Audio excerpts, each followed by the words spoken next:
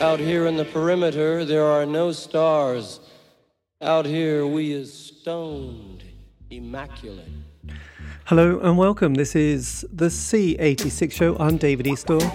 As you know, we love a special guest. This week it's going to be the turn of the American composer, guitarist, pianist, and vocalist. It is the founding member of Squirrelbait, who also has played in lots of other bands, including Codeine and the Red Crayola, and lots of others. But you'll find out more about that in this interview.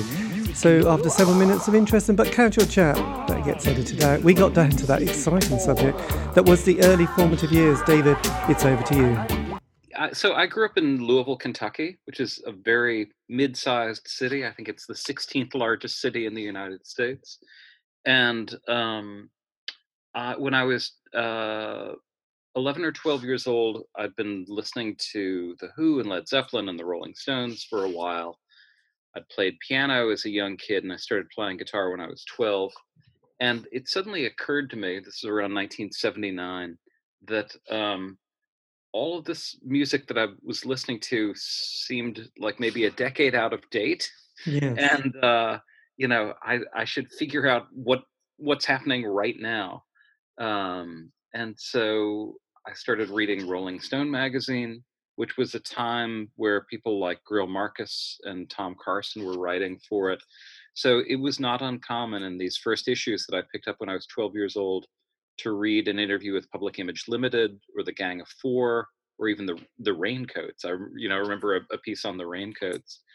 And then it was kind of a quick step from there, or a very short distance to realize that there were new wave and punk bands in Louisville. They were all people who were about 8 or 10 years older than I was at the time. But so when I was, I guess, 13, I started playing in a new wave group called the Happy Cadavers. When I was 14, I started a group called Squirrelbait that was more of a punk band. And Squirrelbait eventually toured, released 2 records on Homestead, played shows with Sonic Youth and Husker Du and Big Black. And I mean, those were sort of our, the guiding lights for us. The guiding lights. Yeah, because I was born 64, so I'm in my mid-50s now. So I had that kind of period in the 70s of the glam, hearing that glam stuff on Top of the Pops, which was this kind of program on a Thursday evening, which was like really big and, quite influential. I think every teen would listen to it. And it was very, it was only half hour of music. I mean, you've got to remember the UK only had 3 channels and one. Right.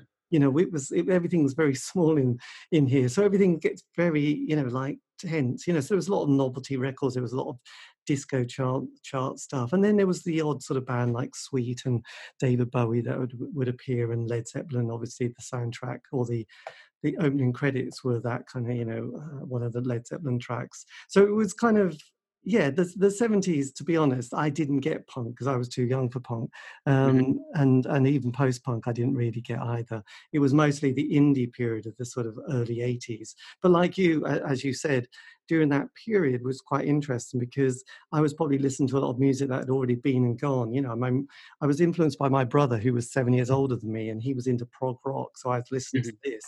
And he had the Beatles' Sgt. Pepper album and Elton John's Goodbye Yellow Brick Road. So I was listening to those records with great kind of excitement and wonderment, thinking, God, this is incredible. But, they were sort of, they'd been, they'd all been, they'd been and gone. So it was kind of, the 80s was the decade that I suddenly found myself thinking, actually, this band have just released a single and I'm right there at the same time. Right. So that was kind of a different gig, isn't it? When you're actually there rather than listening to Rumours by Fleetwood Mac and you're thinking, well, this has been out for 5 years. Yeah. No, it really blew my mind also just to hear music by people from Louisville. That there were these kind of post-punk groups like Circle X and the Babylon Dance Band and the End Tables, all of whom had released records, self-released singles and EPs. And I feel like that just like set me down the path that that I'm still on right now. Like in some ways it's all post-punk for me, because punk was kind of the authorizing influence. And even if I haven't made anything that sounds remotely like, punk or early post-punk, in decades, still like that, that was the relevant context for me for making music. That's why I Yes. started writing music. Well, it's interesting because there was the punk period, and then as you mentioned, those bands like Gang of Four magazine, Peel, and probably a few others. There was that post-punk kind of very sort of jarring sound, which I found a bit intimidating when I was quite young. But then in '83, the indie world exploded, and my God, did I embrace indie pop with the most amazing enthusiasm? Because I've got like 83 to 87, I think, is the indie pop years, and that was the years of the Smiths. So there would have been a few bands that had been like Simple Minds, U2, Echo and the Bunny Men had just come along, and then they had just obviously U2 went massive.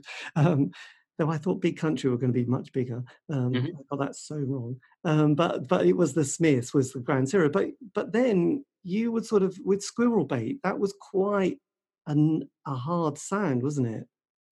Yeah, I mean, Squirrelbait came out of a hardcore punk scene, really a kind of like thrash punk scene of bands like Minor Threat or the Necros. Um, I mean, it's amazing how quickly all of this changed, almost from month to month.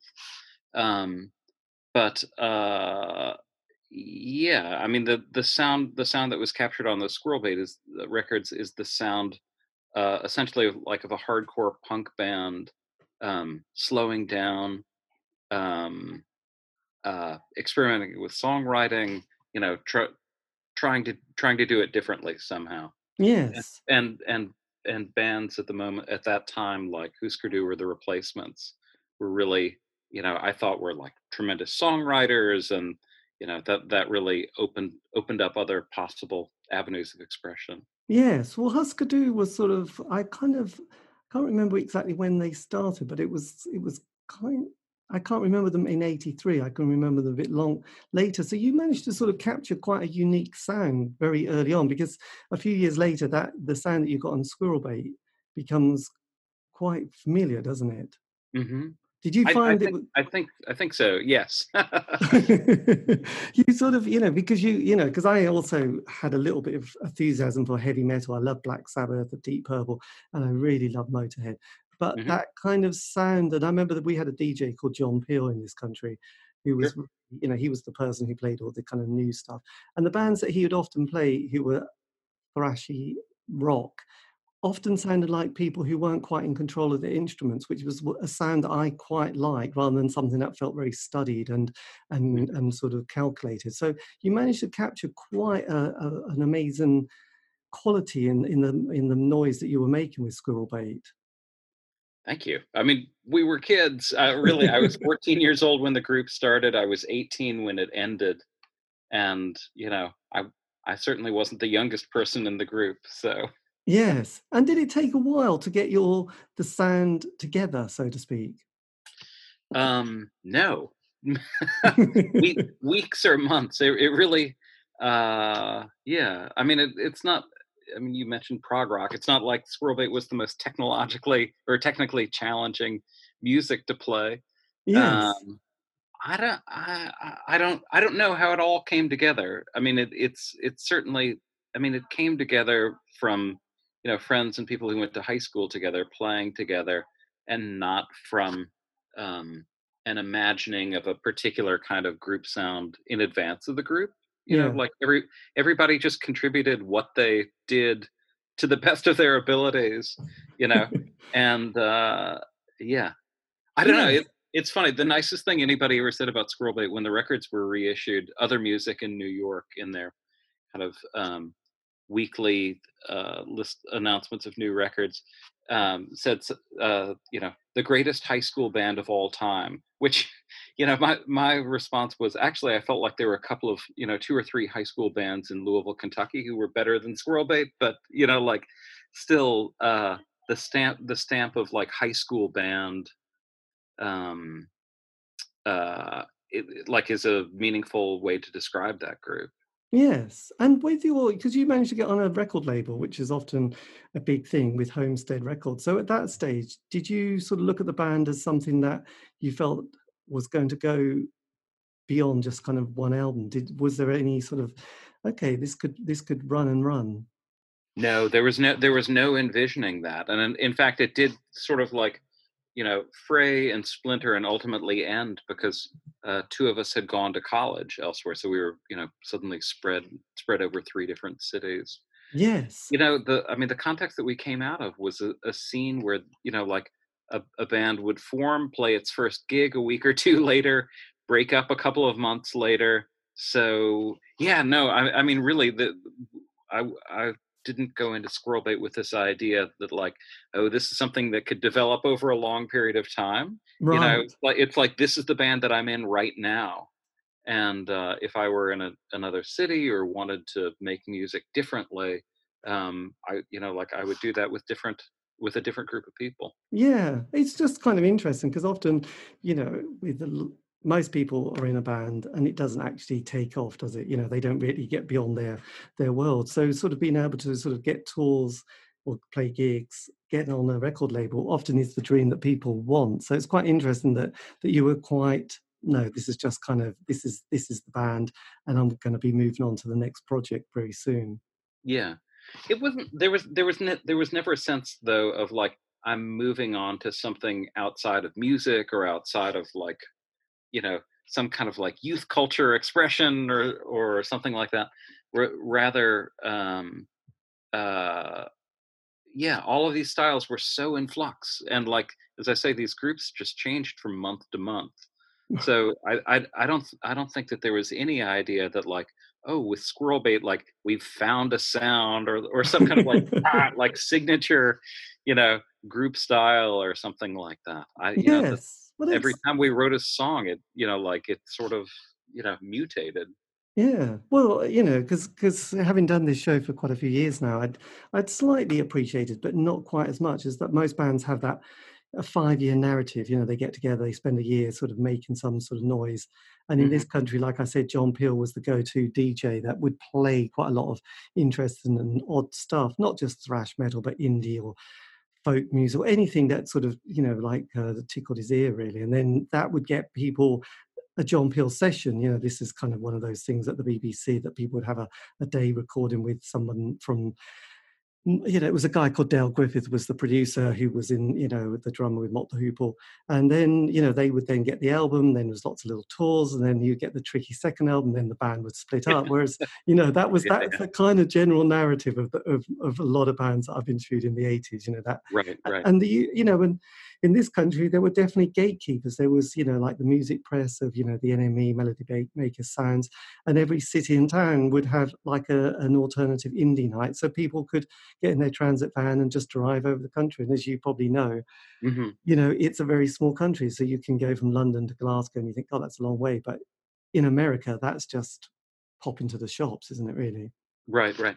But the three British weeklies I read pretty regularly throughout high school and maybe the beginning of college, and that those just absolutely fascinated me because they were so concentrated and the fact that through reading them you got the sense of the I don't know the centralization, like whereas the geographic model that I had was much more of like hardcore punk fanzines and you know uh the in some ways the more eccentric and far flung and out in the sticks and the more surprising that a band came from some strange place in Texas or Oklahoma or something like that, that was really meaningful. um, Yes. and but this idea of like the three weekly papers, I don't know, just like following like what gigs were happening on a weekly basis in London, was just incredibly strange, from where I was, from my vantage point. Yes, I suppose. And was it the case that you didn't really sort of play much outside your local town? um Certainly not before Squirrel Bait had released an album. I mean, we all of the gigs were within 100 miles or something like that. Yeah, Right. no, and it really was like an intensely regional music. I think that that's probably something very different from um, I don't know, a lot of music in a digital era that that's consumed and that artists receive feedback from all over almost immediately. Although, I mean, at the same time that I was beginning playing in bands, I was a fanzine editor, and I spent most of my time, you know, as a teenager, corresponding with people all over the U.S. and Europe. Um, so yeah, I mean, it was also about this possibility of transcending, one's location. Yes, and that's so important. I know it was very different in those days. It was stamps and letters and post boxes, wasn't it? Yes, yeah, And yeah, trying and absolutely. hoping that whatever you were posting didn't weigh too much to come to the UK and vice versa. So then Yeah. when the band split, I mean, what then sort of was, because you were still very young at this stage, what was your next direction? I was next in a group called Bastro that also put out a couple of albums on Homestead Records. John McIntyre, who I played with in a bunch of groups, including Gastro del Sol, and who has later played in Tortoise and the Sea and Cake, was the drummer in Bastro. There were two different bass players in the group, and um, yeah, that was a group that made a couple of records and also toured much more extensively than Squirrelbait. Yes. So when I was 21 years old, I graduated from college, and the day after I graduated from college, Bastro left on its first tour in Europe. That did wind up with shows in London at the very end of it, but tours at that time were kind of like get in the van, like 6 weeks of shows. You don't need to know too much. Like the driver just like takes you to the next city. You might play 12 or 13 or 14 nights in a row. And I've been writing about this. I've been thinking about it because I'm working on a new book called "Good Night, the Pleasure Was Ours." That's a book about playing music on tour, Yes. um, and the book covers an arc of 30 years of this in a kind of single unbroken narrative. In some ways, it feels as if it's just one long tour with different musicians and tour managers and drivers and booking agents and people like that coming and going, even as the mode of music making changes. Yeah, so I've been thinking about this period quite a bit, and how different it feels as a like zigzagging around this pre-internet landscape throughout Europe, and trying to make sense of global events like the massacre at Tiananmen Square. When you're sitting in a restaurant in Germany and you don't speak German and there's no Yes. internet, you're not following news updates on your phone.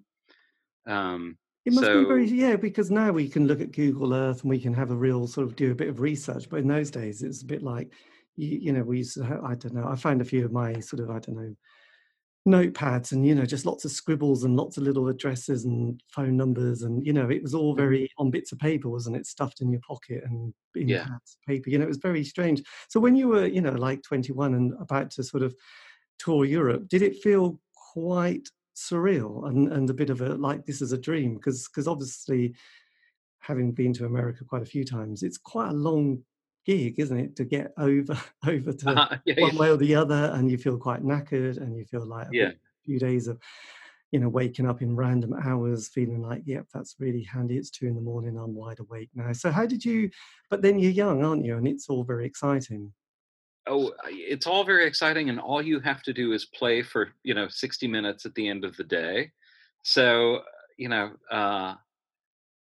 I it was it's funny that it coincided with finishing college for me, which is sort of like the end of your education, because I feel that like being on the ground and being in a different city every night, for 35 nights in a row, more or less, was such an unbelievable education, and contrasted so sharply with an education that was otherwise defined by being in a library and writing and attending classes and things like that. You know, um, I don't know. Sometimes people joke about things like like graduate of the school of the night and stuff like that. Like School of Hard Knocks.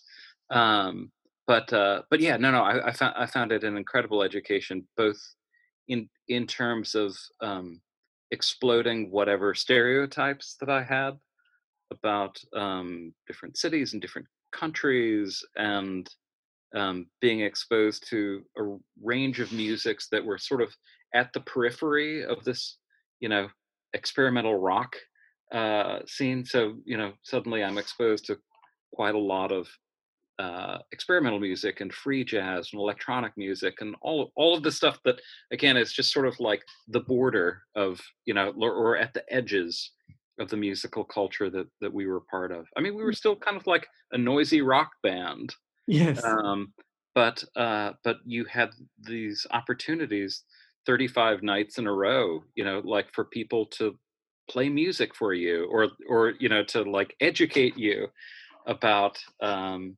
about kinds of music that otherwise Yes. I mean, would never appear on your radar. you must have got to meet a lot of different people who were sort of randomly coming up to you. Did you, during that stage, I mean, and this is probably a romantic idea, but the reality might be different, because you're with the band and you're traveling and you're doing that, did it give you an opportunity to start making new music that you'd sort of thought, well, actually, while we're here and we've got the time, shall we start to put the next album together?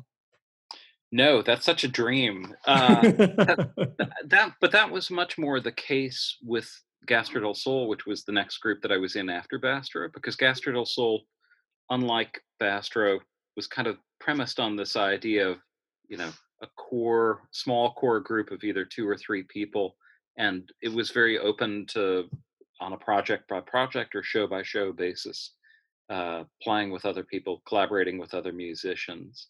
Uh, Yes. but no, Bastro was like a well drilled ensemble that uh, it was not something that was so open to the idea of like experimenting and like, oh, we've got all of this time on the road. But with Gastro del Sol, um, particularly when it was Jim O'Rourke and me touring as a duo, there was a tremendous amount of time to like play, uh, play with different musicians in different cities at different shows, to have guest people kind of like augment the ensemble, Yes. or also, yeah, to be writing and recording all along the way, Because which one is a thing, great way to be. That's an incredible way to work. yes, well, I remember just, yeah, just getting distracted myself there. But I remember, being obsessed with David Bowie. Thankfully, that was my first single was Space Oddity, and my first album Mm, was Changes One. And then, over the decades, sort of became much more obsessed with him and everything, and looked at his 70s work, and I realized he brought an album out a year, produced, Iggy Pop, Lou Reed, relocated in various places. And when he was doing Aladdin Sane, I think when he was touring Ziggy Stardust, he was writing Aladdin Sane and went straight in, did that. And you're thinking, I'm not quite sure how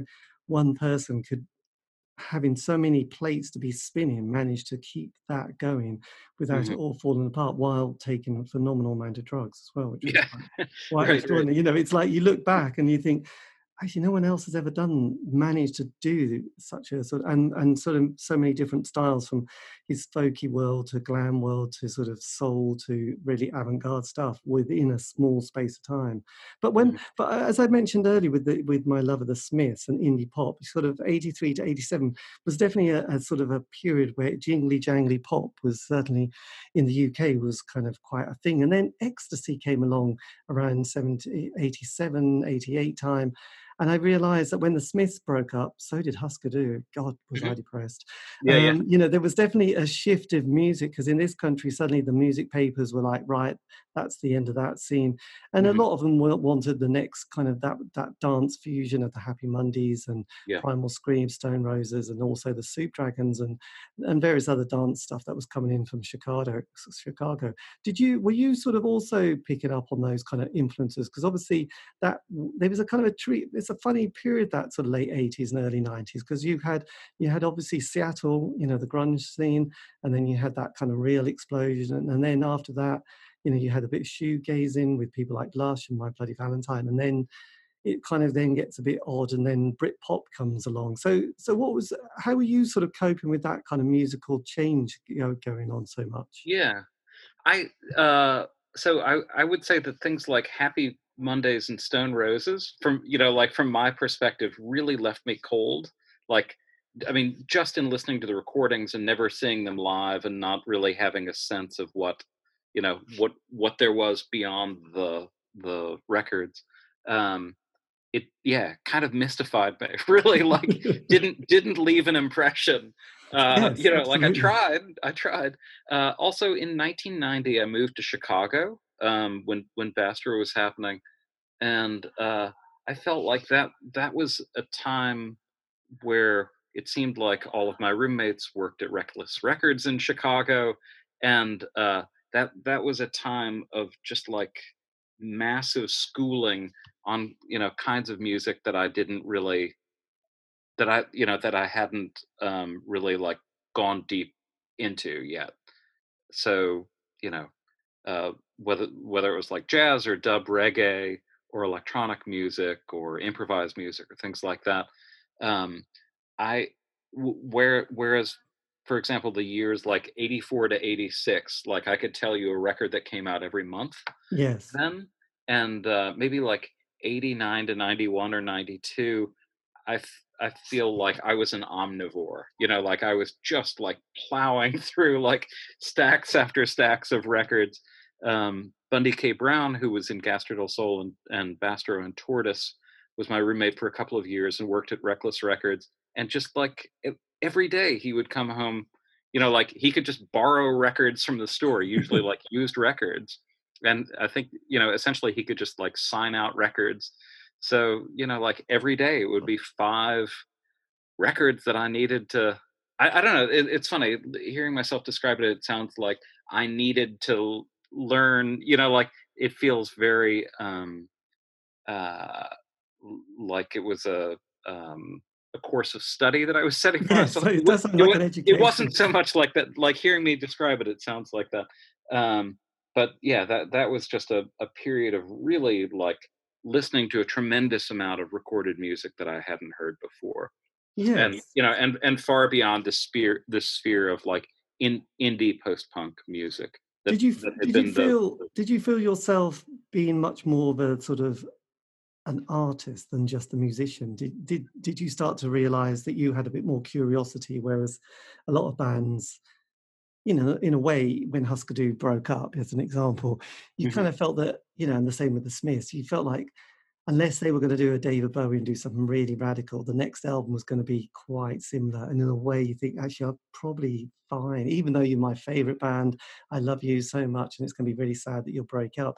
I realize I'm probably not bothered if you're going to bring out another album, which is going to be slightly similar, which Yeah, makes yeah. you feel really bad to say that. But you just think, you kind of, unless you do your Low album, which I often think about the Low album, because I think until someone's done that, oh, blimey, you've really like, well, you've really done something. So did you feel like a bit of a restless soul in the musical world?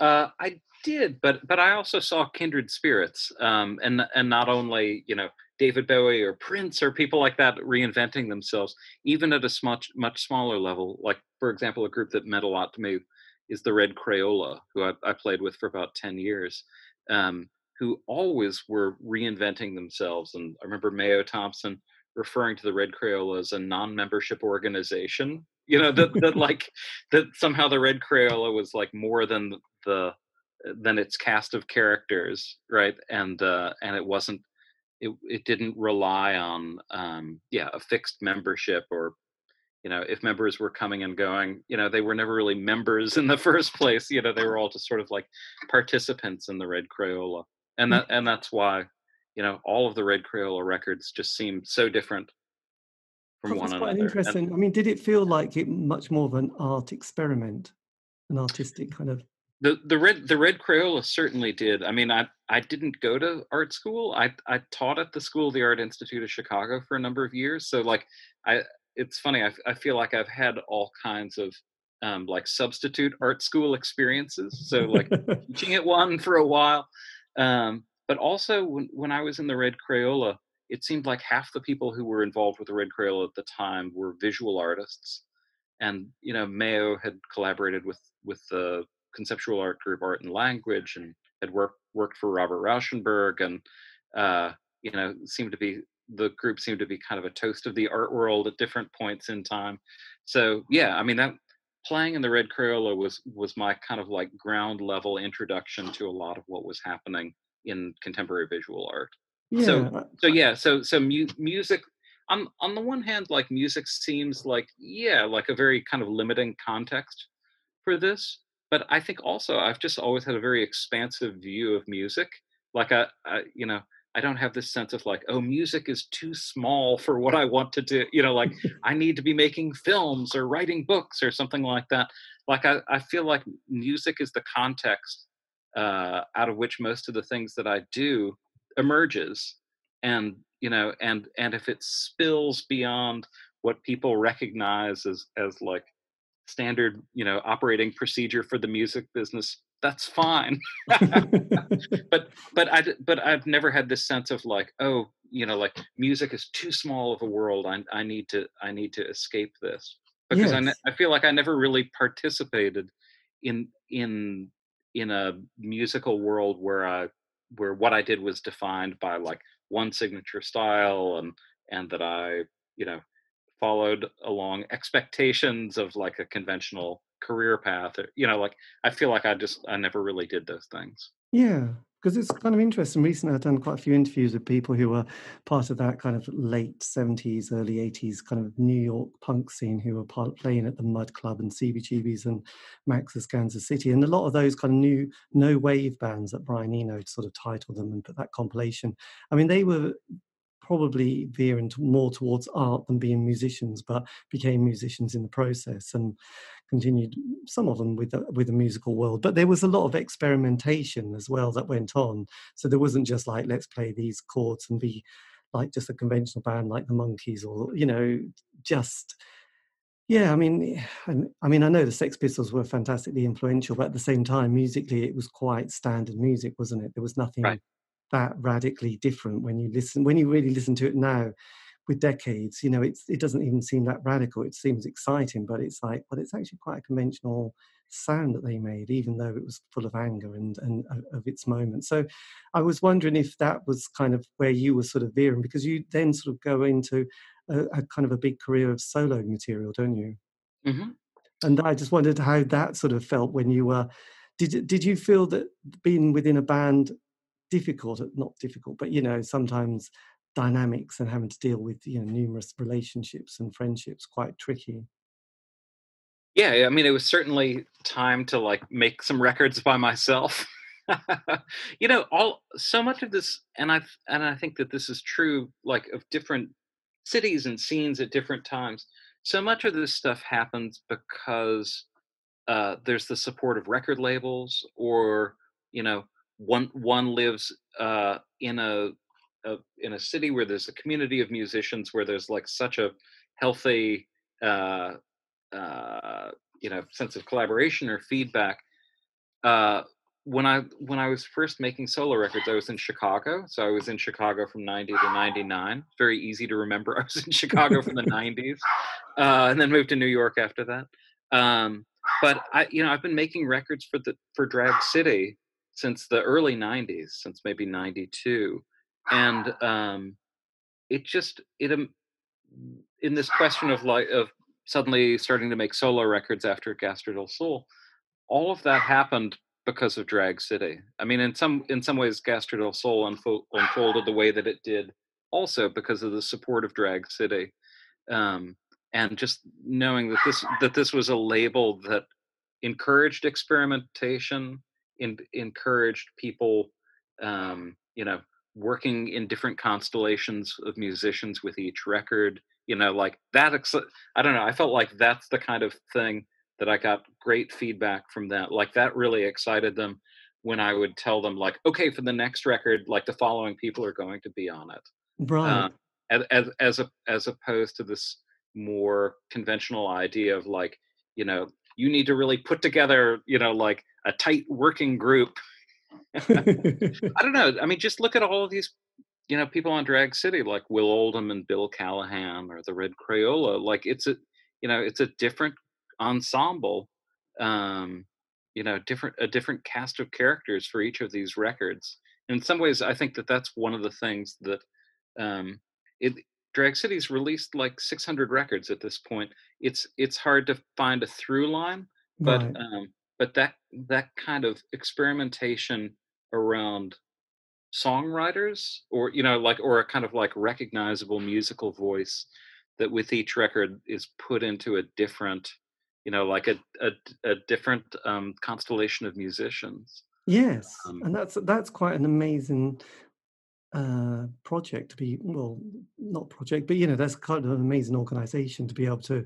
It's almost like having a philanthropy, isn't it? A philanthropist sort of Yeah, helping yeah, you sort of go through this process, because a lot of musicians, it is the recording process, and it is kind of getting the studio, and it is getting the producer, and it is trying to get the sound that you really want, and getting that encouragement, because a lot of times, that plays such a sort of massive part in making an album that you had a good experience and probably had a good result with as well. So, right. so the producer is such a key part of all this recording process as well.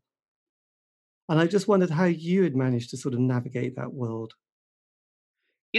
I navigated it by never really having a producer. Like I remember in the early '90s having these conversations with Steve Albini about like what does a producer do? Like there's an engineer and there are artists, and like we had this vague idea, and I think that Steve also had this attitude that like he had as an engineer been in so many sessions where producers are usually 10 years older than the musicians and have a bit more experience and a bit of a name for themselves, and they push the musicians around and really like put their stamp on the project. And yeah, that's so foreign to me.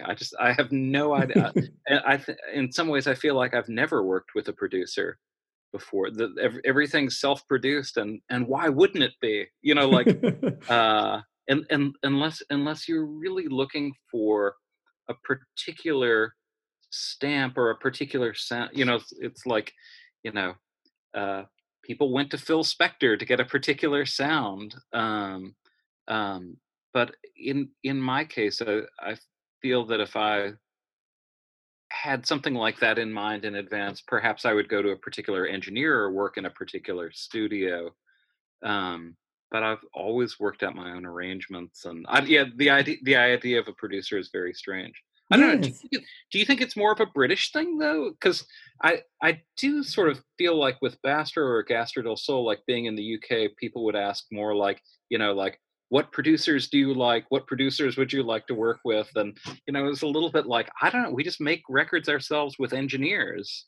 Right. Well, it's interesting because recently I've done quite a lot of interviews with producers, and I've also a few musicians who've said things that were quite interested in saying, we worked, 3 albums with, this producer. It was all going well. Then they decided they wanted a different sound and possibly, I suppose, chase a sort of like, the record company giving them a bit of pressure, saying, look, we need to shake this up. And then, the producer comes in on the first day saying something that just made everyone think, oh dear, this isn't going to be good. This isn't, I'm not feeling good about this. And the album not really working and, not ending well. So it is kind of interesting. And, I've done a few interviews with producers who've said things like, I'd rather not talk about that experience. It's like, okay, Yeah, yeah. I always asked Mayo Thompson because he produced a lot of records, uh, many of which were done together with Jeff Travis. So like, so many of the early Rough Trade records were Mayo and Jeff Travis. In some ways, my assumption is that they were unlike most producers. That they didn't give a strong musical stamp, and probably what they brought to it was to bring out what they thought was already best in the group, and like to to help the group be more itself, Yeah, it's right, interesting rather because there rather was, than to professionalize them. I suppose it's become a bit of a thing. I don't know if it is the UK, but it definitely does mention, because people go on about the great Martin Hannett, who Right. worked in a particular studio in Rochdale, especially. I can't remember which one it was called, but he did the Joy Division stuff. And I remember hearing members of Joy Division being quite disappointed when they heard the playback, going, "Oh, actually, we don't really like that." And Martin, had a, this is what you're going to sound like, and it's like, and they went with it, and it's like Joy Division, Yeah, and yeah. it's a bit like, oh, okay. So the producer obviously did have a big influence in creating that sound, because from Stephen Morris, the Mhm. drummer, he didn't sort of, I think they were a bit flat. I went, not sure about this one. I don't think we've got a good producer. And yeah, I suppose it's kind of an interesting one. And I remember doing an interview with Fast Eddie from Motorhead, and they did their first 2 albums. It was with a particular person that went well. The third album, for some unknown reason, Oh yeah, Filthy Taylor, got into a fight with the producer, so he wouldn't work with the band. So they said, "Look, Eddie, you can do this," and he said, it just didn't work having a member of the band trying to produce this the third album with the two other members of Motorhead. It was a disaster. So it kind of there wasn't a sort of a sort of person who was objective around the studio. It was kind of him trying to push the other two who weren't really into it. So I can see, that's where I was kind of curious with the producer, how you've managed to navigate that. Hmm. For me, it has been a fairly ideal situation to have band members engineer the sessions, right? So John McIntyre engineered a number of Bastro and Gastro del Sol sessions, and Jim O'Rourke engineered almost all of the Gastro del Sol sessions, and that was great. But I mean, I understand in the example of Motorhead, like perhaps they needed a mediator or an outside force, right? That you need to keep these as separate kinds of conversations. But Yeah. for me, it's always been fantastic to have a fellow musician have uh, real engineering know-how, because Yes. because then it's just that much easier to communicate the ways in which the musical ideas might be realized as recordings. Yeah. I mean, just lastly on that, it was quite interesting. There was another guy, Mark Saunders, who started in the 80s, and then he got given to do The Farm, and they came in, they did their kind of guitar bits and everything and went off to the pub. And he thought, God, this sounds a bit bad. So he kind of got the guitar and he did that kind of a particular rhythm, which was their kind of massive hit. And they, when they came back from the pub, he said, look, I've been messing around with this track. What do you think of this? And instead of just the indie guitar, he sort of broke it up so it was much more rhythmic. And they went, yeah, this is great. We like this. We'll go with this. And that kind of creates this massive anthem. And it's a bit like, yeah, that wasn't the band really. It was Yeah, yeah, yeah. so you can Uh, see this kind of influence that band, the producer can have, which was quite interesting yeah. because obviously it wouldn't have had that. I don't know if you ever heard it where the Trogs were in the studio. This was in the 60s, and they're obviously struggling and they keep swearing at each other, going, "Put some fairy dust on the fucking thing." And I don't know, it's a classic, it's one of those famous Yeah, recordings. yeah, yeah, yeah. And and obviously the producers having to sort of try and work this band because he's thinking they've probably not got much, and I'm going to have to. They're kind of looking at me to do something here, but they're Right. artistic. So it's kind of an interesting one, isn't it? Yeah. So Absolutely. so look, just briefly then. But then you all meant, you sort of complement your sort of musical world with being a lecturer as well, which must be an ideal situation. It really is an ideal situation. I've been a full-time university professor at Brooklyn College and the Graduate Center at the City University of New York for 15 years. So that's my day job, and it's a great day job. Like I I teach music, I teach creative writing, I teach in an interdisciplinary arts program called Performance in Interactive Media Arts. And yeah, I mean, I feel like this sort of facilitates so much musical activity and activity as a writer. Um, yeah, And does it help that you can just kind of completely focus so much on music, even if it's with helping others, as well as thinking, oh, actually, there's also, because it's in the same environment, isn't it? it is. Yeah, no. I mean, I certainly know plenty of people. Like I could give the example of Drew Daniel, who's in the band Matmos, who is a Shakespeare scholar. So I mean, like me, he's a university professor, has a full-time job, um, but those are completely different spheres that he works in. Like when he's teaching Shakespeare, it's very, like it has nothing to do. It probably has nothing to do with the music that that he might be working on later that evening. Yes. Whereas I definitely feel a kind of continuity, and that yeah, I don't feel like what I do in terms of music is some sort of like double life, you know, like in every once in a while, there will be some article about like a university professor who, you know, in their spare time, had the secret life as a composer or something like that. Like, no, I feel like that there's real continuity in what I do. And Yeah, I never imagined that would be the case. So I have a PhD in English, and I studied poetry, and I sort of assumed for a long time that probably I would be a college professor, teaching American literature, and that would facilitate my being able to do music. Um, uh, but yeah, no, but I had never really expected that kind of continuity. which is amazing. And you Yeah, no, also, no, it's very welcome. and two published books as well, at least. Yeah. Which Yeah. so that's, I mean, do you, when you look back, I mean, would your 18-year-old self be absolutely amazed at where, your older self ended up?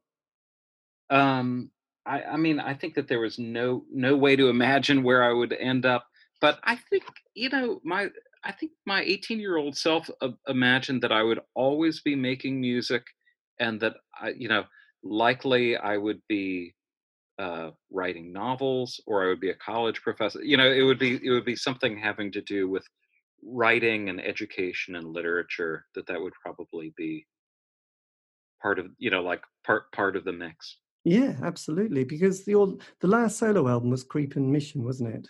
Uh-huh.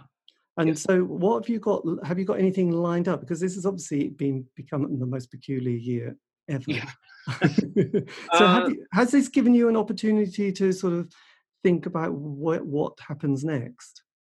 I've been really focused this year on writing.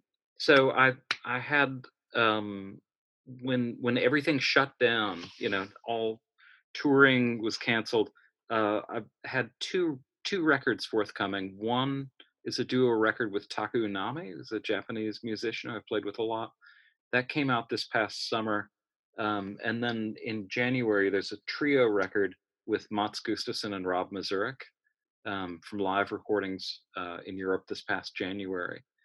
But no, the real focus for me has been working on this book, Good Night, the Pleasure Was Ours, Right, which is almost finished. Like, right. there's a completed manuscript, and I'm just kind of revising at this point. But no, that's been a kind of godsend in this otherwise stressful and shitty year. I mean, it's extraordinarily stressful right now in the US with this election coming up, and it's just like, yeah. Yes. Yeah, I could imagine. So just briefly on the book that you just mentioned there. So this is your touring years for how many, from the beginning to the up to when? Uh, it more or less describes an arc of about 30 years. Uh, I mean, it's a book length poem. Like, so, it's hard to parse like exactly where you are and exactly when it is for certain stretches of the book. But by my reckoning, it begins in 1989 and ends at the present moment. Blimey, that's Yeah. amazing. So look, just brief, I mean, I've almost, almost answered it, but I often ask people, what would you say to an 18-year-old self starting out? So if you could have said something to yourself or just anything, what wisdom have you picked up over the decades that you would think, God, there is something that I would have told myself, which I've learned? Yeah. Because, there's often something that you think, yeah, I wished I'd kept. Easy. Don't overly specialize, and don't foreclose on your options. I mean, sometimes I think so. When I moved to Chicago, it was to do graduate school in literature, and I took a semester off to tour with Bastro. And I remember meeting with the chair of the English department, uh, who was just sort of like, um, his attitude was, okay, like, maybe this one time, but like, you have to get serious. Like, like, you have to choose this as your career or your profession, and like, you can't be a dilettante. You can't be a musician and like a scholar or a professor or something like that. You know. He was sort of, I was probably 22 years old, and I just remember him sort of shaming me, like, how much longer are you going to do this? It's like, well, 30 years later. I mean, when I was talking about what I do as a professor, having this kind of wonderful continuity with what I do as a musician and a writer. It all happened because, like I didn't give up music to be a professor. You know, I didn't give up academia, to do music exclusively. Like it just kind of like I found it so rewarding to do all of these different things simultaneously, and Yes. and I never made those sorts of hard decisions. Those hard, somewhat arbitrary decisions that I think people feel, that that's the adult thing to do. You know. Well, do you sort of feel, I mean, just lastly, I mean, do you feel a bit, as we had the, I suppose the awareness of looking at other people, and mentioned David Bowie, in the sense that he did try a lot of different things. He went in lots of different directions. But obviously, when you're one of the first people doing it, it probably feels a bit scary. But you obviously can sort of look at other people from the past and think, oh, well, actually, I could do that. And that, and accept, well, actually, I am an artist and I am a musician and I can experiment. I don't have to feel so constrained. So do I mean, was there a moment in your life where you just thought, no, I'm going to be able to do that? I can just do more than just one thing. The big moment for me was this transition from Bastro, which, as I say, was like this very rehearsed, very tight three-piece group, to Gastro del Sol, and also at the Red Crayola, which I was playing in at the time, where, yeah, this idea of like really reimagining what a group or musical collaboration could be like. That it didn't have to be this strict uh, entity, with its unchanging membership. Um, Yes. yeah, in some ways, that was the most revelatory moment for me. Yeah, and I guess as well, it feels a lot freer that you don't suddenly think, God, I'm with these group of 3 or 4 other people, and that already, there's often tensions that happen. Whereas if you have some fluidity in a sort of creative group or any group, it can feel much more relaxing to a degree, Yeah, just a little bit. There you yep. go. More than a little bit. Just a little bit. Yeah, Yes, I know. Anyway, look, thank you ever so much, David. This has been amazing. Thank you for yeah, your time, and sure. really appreciate it. Where are you? Where are you at the moment? In Brooklyn, in Brooklyn. Brooklyn, New York. Yeah. You did, yeah. I think you mentioned. Actually, the reception's been good because sometimes in New York it can be a bit hit and miss. Yeah, I'm giving a talk as part of the Tusk Festival on Wednesday, so I'm hoping that the Wi-Fi here, yeah, will cooperate. Yeah, no, it's been perfect. I have sometimes had real problems with New York, which is kind of bizarre because you always think it's going to be like. Ding. Yeah. Anyway, look, have a great year. Yeah, let me know when the podcast is ready, and I'll help to spread the word. Yeah, I definitely will. I'll send you a link, and yes, best of luck for the year. Okay, Let's here. hope we Thanks can again. celebrate. Okay, bye. See you later. And that is the end of the interview, just in case you didn't gather that, with David Grubbs from various bands, as we mentioned during that interview. Massive thank you to David. This has been the C86 Show. I'm David Eastaugh. If you want to contact me, you can on Facebook, Twitter, Instagram. Just do C86 Show. Keep it positive. And also, these have all been archived on Spotify, iTunes, Podbean. It's true. Anyway, have a great week. Stay safe.